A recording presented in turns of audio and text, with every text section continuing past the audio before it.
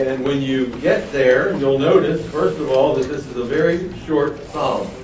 It's 7 verses. Now, usually, 7 verses, you can read this out loud in 45 seconds. You can read it to yourself in about 20 seconds. So, since Bob Webb wasn't here this morning, and Wellington only had a minute, and I now have to deal with 7 verses until Sunday school class is over. Don't know how I'm going to do it. We're going to find out. Now, if it were Psalm 89, look at that. That's in 2 more weeks. That's 52 verses. We'll keep it short. Now, I'm going to give you the order to keep it short that particular Sunday. Okay, Psalm 87. You ready? This psalm focuses on the city of Jerusalem. That's what this psalm is about. The entire psalm is about that. Particularly God's plan to draw people from all different nations into the city of Jerusalem for the purpose of worshiping God. And when that happens, the covenant that God made with Abraham will be fulfilled, that through Abraham's seed, all the nations of the earth will be blessed, because the Scripture says that the nations will flow in to the city of Jerusalem. The psalmist writes this psalm somewhere in the 5th or 6th century BC. Okay, now how do you know that? Well, we know that because in verse 4, you see the word Babylon. You see that? I'll make mention of Babylon. Well, Babylon, as an empire didn't exist until, there was the Assyrian Empire, and then came the Babylonian Empire. And so Israel was in Babylonian captivity. So about 587, Babylon captured the city of Jerusalem and the Jewish people. And so this has to be written after that event, during the captivity or after the captivity. So we're going to say, the 4th or 5th century, 5th or 6th century BC. Next, you'll notice the superscription over the psalm, Psalm 87. It's a psalm of the sons of Korah, which means either they composed it or they are to sing it. And then the last 2 words in the superscription is that it's a song. So it's going to be a worship. It's going to be a song that's going to be sung during worship, probably in the temple, because the sons of Korah are temple musicians and singers. Okay? So either they composed it or they're going to sing it. Okay? So here's how I'm going to outline Psalm 87. Verses 1 through 3. We're going to call this God's love for Jerusalem. That's Psalm 1, verse 1 through 3. God's love for Jerusalem. Verses 4 through 6. God's plan for the nations. God's plan for the nations. And then verse 17 is a celebration when the nations come into Jerusalem. So that's our outline. So let's start off with the first section, God's love for Jerusalem. Look at verse 1. His foundation, some translations say his establishment, is in or on the holy mountains. Now immediately we're faced with somewhat of an interpretation problem, because in the Hebrew text, the word establishment or foundation is at the start of the sentence. There's no words that precede it in the Hebrew text. So all it says is foundation or establishment is in the holy mountain. So our translators add the words his establishment or his foundation is in the holy mountains, or its foundation or establishment is in the holy mountains.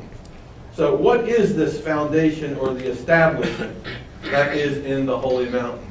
We think, and I'm pretty much convinced, that he's describing the city of Jerusalem. It's the city of Jerusalem that God has established. Notice in the holy mountains, literally in the mountains of holiness. Jerusalem is a city that is elevated, and it is sanctified in the mountains of holiness, in a sense. And it's God's dwelling place. That's what makes it holy. It's a holy city because God dwells there. His presence is there. So that's the location. Verse 1, we're going to say the location is Jerusalem. Now look at God's affection here in verse 2. It says this. The Lord, that is capital L-O-R-D. You see that? That's Yahweh, the covenant God of Israel, the one who has agreed to take care of Israel and established a covenant with her. The Lord loves the gates of Zion, simply another word for Israel, or the city of Jerusalem, more than all the dwellings of Jacob.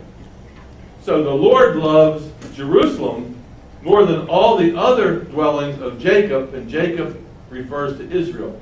Abraham, Isaac, Jacob. Jacob changes his name to Israel.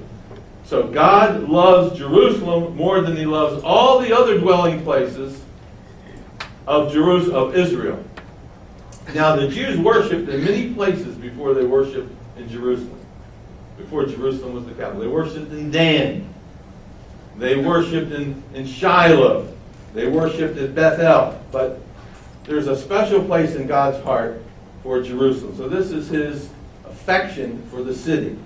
And this is where he has chosen to dwell. Okay? Third thing, we go from location to his affection to proclamation. Look at verse 3. Glorious things are spoken. You see that? This is why I call this proclamation. Glorious things are spoken of you, O what? City of God. So we see that this is what he's talking about. He's talking about Jerusalem. Glorious things are spoken of you, O city of God. What glorious things? Now you notice after he says that, you see the word Selah there. You see that?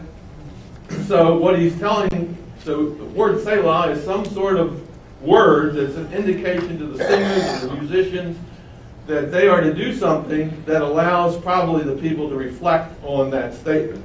Glorious things are spoken of you, O city of God. And now we have maybe a musical interlude. There could be silence. There could be just, the musicians, no more singing. And it allows the people to think about the glorious things that are spoken of the nation of Israel. So, what are those glorious things? Okay? Well, let's find out. The glorious things that are spoken of about the city of God. Look at verse 4. Now we get into God's plan for the nations. Okay? Watch this. Here are the glorious things that are spoken. I will make mention. Okay? I will make mention of Rahab in Babylon to those who know me. Now these are the glorious things that are spoken of the city of God. First of all, and this is an oracle. This is God speaking. Notice who's doing the speaking. It's God doing the speaking. How do you know that? Because look what it says at the end of that sentence. I will make mention of Rahab and Babylon of those who know what? Me. It's God speaking. So these are the things that God's speaking about the city of Jerusalem. And they have to do with other nations, which is very interesting. So this is an oracle. It's God, a prophetic word. When God speaks, God doesn't have a mouth like I do. He's not a man like we are. But he does speak. And in the Old Testament, he spoke through prophets, through the mouth of a prophet. So that's why we believe this section is an oracle. God speaking about the glories, remember that's what he's speaking about, the glories of the city of God. Okay, so first of all, look what he says. I will make mention. You see that in verse 4? Or I will keep in memory. Notice the words I will. Again, it's God speaking through a prophet. I will keep in my memory Rahab. And Babylon to those who know me, or among those who know me, or they are those who know me. Now, what in the world is he talking about here that he's going to make mention of Rahab? Why would you talk about Rahab? Well, Rahab here actually is a cryptic word that represents Egypt. So you need to circle the word Rahab and put in your margin Egypt. And I'm going to show you that this is what Rahab means. He says, I will remember, think of Rahab as among those who know me. Okay, now look over this chapter, or the Psalm 89, the one that we just looked at a moment ago. And when you look at the Psalm 89, look down at verse 10. Psalm 89 and verse 10. And look what it says. You have broken what? Rahab in pieces, as one who is slain. You scattered your enemies with your mighty arm. So here we see that Rahab is an enemy that's been defeated. And Rahab represents Egypt. And I want to show this, so I want you to keep moving in your Old Testament to Isaiah. Keep moving on the right side of your Bible and to get Isaiah. And when you get to Isaiah, go to Isaiah chapter 30. Isaiah chapter 30.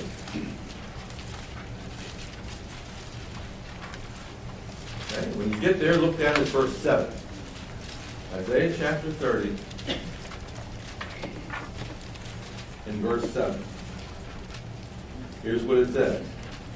For the Egyptians shall help in vain and to no purpose. Therefore I have called her name what? Rahab Shebeth. So Egypt is called Rahab. Okay? Does that make sense? So go back to Psalm 87 and look what he says here. I will make mention, or I will remember, this is what he's speaking now from verse 3, of the glories of the city of God. I will make mention, first of all, of Rahab, that's Egypt. Egypt was the first nation to enslave the Jewish people. And he says, I will make mention of Babylon, which is the latest nation to enslave the Jewish people. That makes sense now? Starts to make sense when you see it that way, especially if this is written during or right after the Babylonian captivity. The first nation that enslaved the Jewish people, Egypt, the last nation to enslave the Jewish people, Babylon. And he says this, I will make mention or remember them as those who know me. Somehow these enemies of God are going to know him, and somehow it's in relationship to verse 3, the city of God, and glorious things are going to happen in the city of God. Now look at the rest of verse 4. Behold, and let's don't stop with Egypt and Babylon. Look, Philistia, Egypt's mortal enemy, that she could never dislodge out of the land. Tyre, over on the coast of the Mediterranean Sea, a merchant city. And Ethiopia, down to the south.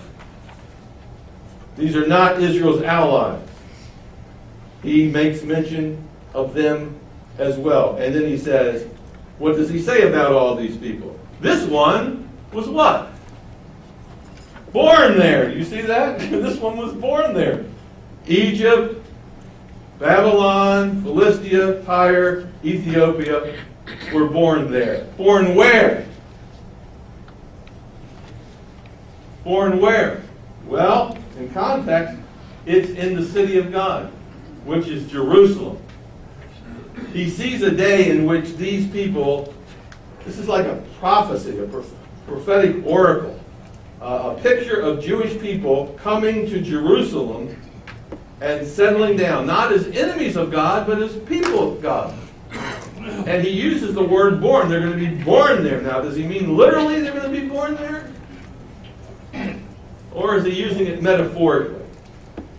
It's going to be just like if you were born in Jerusalem. You'd be a Jew. You'd be a child of God. And guess what? It's like they're being born there. Remember, Jesus said you must be what? Born again. Not physically. He was speaking of it in a different sense. You have to be born into God's kingdom, born again into God's kingdom. And here he describes these enemies of God who are going to be born into the nation of Israel in a sense. They're going to become part of God's people. It's a hard concept, but they're no longer foes of God. In this oracle, this future plan that God has, he sees them as being God's people, which is very interesting. Now look at verse 5. And of Zion, it will be said, this one and that one is born in her. Meaning, each one of these is going to be born in her. City of Zion. Now, in the Septuagint translation of the Old Testament, You know what the Septuagint is? The Septuagint is the Greek translation of the Hebrew Bible. Remember when Alexander the Great conquered the world? He made Greek the universal language. He wanted to build a great library in Alexandria, Egypt. And he went to his chief librarian and he said, I want to have the best library in the whole known world. What book should I have in it? And the chief librarian said, well, you need a copy of the Bible, the Jewish Bible. And Alexander the Great said, well, our people can't read Hebrew. He said, well, the librarian said, well, if you want a great book, you need to have the Bible. And so Alexander said, translate it into Greek. And so they translated the Old Testament into Greek. And that's known as the Septuagint, the Greek translation of the Bible. And when the New Testament writers like Paul and these guys quote the Old Testament, they're always quoting from the Greek translation. Very rarely do they translate quotes from the Hebrew translation or the Hebrew Bible. They usually do it from that. And in the Greek translation, verse 5 reads like this. And of Mother Zion it will be said, this one and that one is born in or of her. And so the writer sees Jerusalem as a mother who has children. And her children are not just Jewish children. Remember, Eve is called the mother of us all, right? And that's what the word Eve means. The mother of us all. Well, here what we have is just as Eve is the mother of us all, so Zion is the mother of God's people. Eve is the mother of all people. Zion is the mother of God's people. And each and every one, it says, will be born in or of her. It's interesting that Paul himself quotes this verse from the Greek translation of the Old Testament in Galatians. We won't turn there, but in Galatians they're having a real problem between Jew and Gentile believers. Should the Gentiles be required to be circumcised and all keep the law? And there's a big debate going on. And so in Galatians 4:26, he says, but Jerusalem from above is the mother of us all, of Gentiles and Jews, who are the people of God. And he quotes that concept, or that verse right there in verse 5. Goes on to say in verse 5, and the Most High himself shall establish her. This is all going to be God's doing. There's going to come a time when God is going to fulfill the Abrahamic covenant. And through Abraham's seed, the Jews, the nations are going to be blessed. And the scripture says there's going to be a day when the Gentiles flow into Jerusalem and they worship. And this is what this psalm is all about. Now look at verse 6. The Lord will record. Oh, this is sort of a graphic picture. Just imagine this, God doing this. The Lord will record when he registers his people. It's a picture of the Lord taking a census, registering people. So he goes like this. Jim Ray.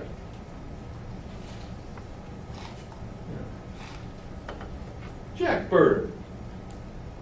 And he registers these people, puts them in a book. Sort of like the book of life, maybe. He puts a little notation next to it, each name. Mine, child of God. Joe Schmo from Kokomo. Not mine. He's taking a census of the world and he's marking in his book those that are his and those that are not his. See, this is the Lord's doing. So that's what is happening in verse 6. The Lord will record when he registers the people. And he says, this one was born there. Was born where?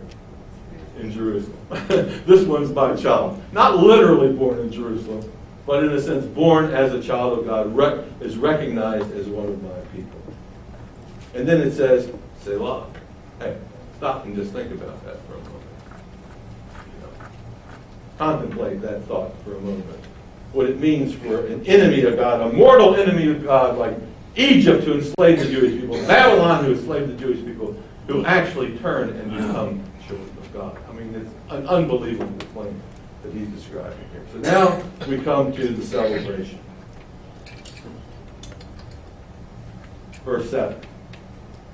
Both the singers and the players, some translations say dancers, but what we're talking about is worshipers, will say, and here's what they sing when all this comes about.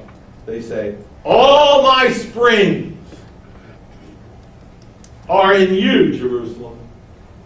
All my springs, or all my fountains are in you, Jerusalem. Now, what does a spring, or what is the fountain that he's describing here? There's not a commentator that knows. But they're guesses. It could mean that the spring could be used to mean source of life. It could mean to be all my offspring are in you, Jerusalem. Because Jerusalem is the mother of us all. But what he's describing is when the nations come to worship God and they have life. And so he says, the one thing that we know, whatever the spring means, we know it's in Jerusalem. Is that right? We do know that much. So, there's the psalm. Now, I want to show you how this is fulfilled. I want you to take your Bible and turn over to Revelation 21 and see if the language that you've just read in Psalm 87 doesn't make sense in light of Revelation chapter 21. So turn over there.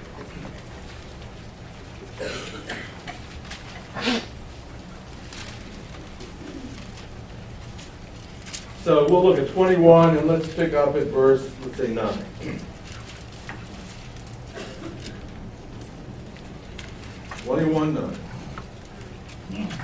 Then one of the seven angels, who had the seven bowls filled with the seven last plagues, came to me and talked with me, and he said, come, I will show you the bride, the Lamb's wife. And he carried me away in the spirit to a great and high mountain. And he showed me the great city, the holy Jerusalem, descending out of heaven from God. And just jump down to the verse 23. The city had no need of the sun or the moon to shine in it, for the glory of God illuminated it. The Lamb is its light. And the nations, Babylon, Egypt, so on, and the nations of those who are saved, delivered, shall walk in the light, in its light. And the kings of the earth will bring their glory, the glories of the city. Remember we talked about that. Will bring their glory and honor into it. Its gates, you saw that in that psalm, shall not be shut at all by day, and there shall be no night there. And they shall bring the glory and the honor of the nations into it. But there shall be no means enter into it anything that defiles or causes an abomination or a lie, but only those who are registered, written in the Lamb's book of life. So there is the picture of this prophecy being fulfilled. And look at chapter 22 and verse 1. And he showed me a pure river of the water of life. Maybe this is the spring of life that in the city. He showed me a pure water of life, clear as crystal, proceeding from the throne of God and of the Lamb. And in the middle of the street, and on the other side of the river, was the tree of life, which bore 12 fruit, each tree yielding its fruit every month. The leaves of the tree were for the healing of what? Of the nations. So, one day we're going to see that the kingdom of God is going to come on earth, and this covenant that God had with Abraham will be fulfilled, and Psalm 87 is the oracle or the prediction of that day. Amen on that? And now I want to say a word about the Supreme Court. May I? Yes. Okay. Since I got a couple extra minutes? Yes. Okay. I'm going to make 7 statements about the Supreme Court and the decision. I wasn't in the early service, so I have no idea what was said there. But this is my take on it. Number 1, this was a legal decision. Okay? The Supreme Court made a legal decision. It did not change the morality, determine what is right and wrong as far as morality is concerned. Any more than when the Supreme Court made a decision that women could have abortions at will. That didn't make abortion right, did it? Okay. So that's the first thing you need to realize. This is, number one, limited to a legal decision. In the eyes of God, the things that were wrong last Wednesday, last Thursday, are still wrong today. Absolutely nothing's changed. Okay? So that's just a statement that you don't want to make there. Okay, so I'm going to call that number 2. Number 3, it's important that we must not panic in this situation. We have advocates, and I'm just thinking of the Liberty Institute with Kelly Shackelford up in Plano, and other organizations like that, who are going to protect the rights, do everything they can to protect the religious and First Amendment rights of evangelical Christians who oppose this. So there's nothing you can do. Don't worry about it. There are people who are very highly trained that are going to do everything they possibly can. Now, other than praying, there's some things that we can do. We have an election coming up. We say this every time. And oftentimes we just decide to vote or not vote. It's important that we get the people in who are going to make the next appointments at the Supreme Court. Amen. So if we don't do that, we have no one else to blame but ourselves. Okay. Next thing I want to say is that we are called to be salt and light in this world. If the salt loses its savor, it's useless. And I'm afraid pretty much the church has lost its savor in many respects.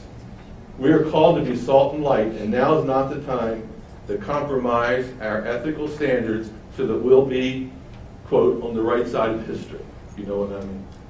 Don't go along with the gang, and give up all your moral. And there are people that are doing that.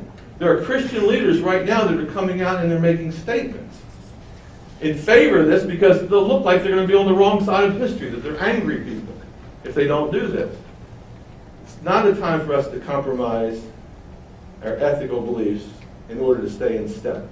Our mission remains exactly what it's always been, and that is to preach the gospel, to feed the poor, take care of the poor, feed the hungry, and love people, and even love our enemies. That's one thing that Christians usually forget in these situations like this. We can get very ugly in situations like this. It is counterproductive. It doesn't do anything to help the situation. It just strengthens the resolve on both sides. But people can be changed if they're loved. And the Spirit of God can melt people's hearts and change them. So it's important that we do what we're called to do. Next thing I want to say is that America is not the kingdom of God. Amen. When you start equating America and the kingdom of God, you are in for a rude awakening because we are not the kingdom of God. America has done some pretty bad things, and we've been on the wrong side of moral decisions in many cases. We supported slavery for years. The Supreme Court supported slavery for years. Don't forget that. Was that the right decision? No, it was the wrong decision. Do we have slavery now? We don't have slavery now. The Supreme Court supported abortion, didn't it? America, as a nation, supported abortion. That was the law of the land. And yet today there are less abortions performed than in decades, even though it's still the law of the land. And now the Supreme Court has supported or legalized, you might as well say, homosexuality, which at the time was illegal. And so there is hope. But just don't think that, if we save America, we've saved the kingdom of God. America is not the kingdom of God. America is more like the Roman Empire. In Jesus' day, the Roman Empire was as bad or worse than America. And Christians had to learn to navigate in that setting, didn't they? I mean, they were killing babies, they were doing every kind of crazy thing that you can think of, but Christians had to learn to navigate in that setting. I want to give you some good news. Christianity is still in existence. The Roman Empire is no longer in existence. Long after America has been dead and buried, guess what? The church and Christianity will remain. So we need to realize that. Okay? The kingdom of God hasn't changed. And as we know from Psalm 87, in the end, the kingdom of God will encompass the whole earth. So we need to not be frightened, not panic, not become ugly, but we need to walk in faith, need to walk and demonstrate love, and we need to walk in hope, knowing that in the end, Jesus' words will prevail. I will build my church, and the gates of hell will not prevail against it. So I just thought this is something I just jotted down this morning, right before I got in my car. And I just thought, I wanted to say a word that made a little bit of sense so that we don't overreact to these things. Bad day in the history of America? Well, we think it is. I'm sure other people think it's a good day. But let's don't react, okay? And realize that before the Supreme Court made its decision, guess what? You were there, and guess where you are now after the Supreme Court made the decision? You're right here. And has your Christianity changed one bit yet? No, it hasn't. Okay? But this should be a wake-up call for us now to go out and be the salt and light of the world. And because a lot of the problems that we have in a society occur when the church stops being the salt and light. So we need to make an effort to do that once again. Lord, thank you that we have a great word. We have revelation. And we learn that the kingdoms of this world become the kingdoms of the Lord and His Christ. We thank you, Lord, that we have a responsibility to be a light to this world. And when we aren't, and we're just happy about doing our own little things, and harping, and ranting, and accumulating wealth, and not looking out for others, and reaching out to the marginal, and preaching the gospel with power, this is what happens. Darkness and evil spread. So Lord, we do have to bring it back to as much as our responsibility for what's happened as to the Supreme Court. They were reflecting where our country's going. And that's not good news. It says very little for the church and our effectiveness in this part of the world called America. So Lord, help us to realize we have a great responsibility, but help us not to be heartless. Help us not to compromise.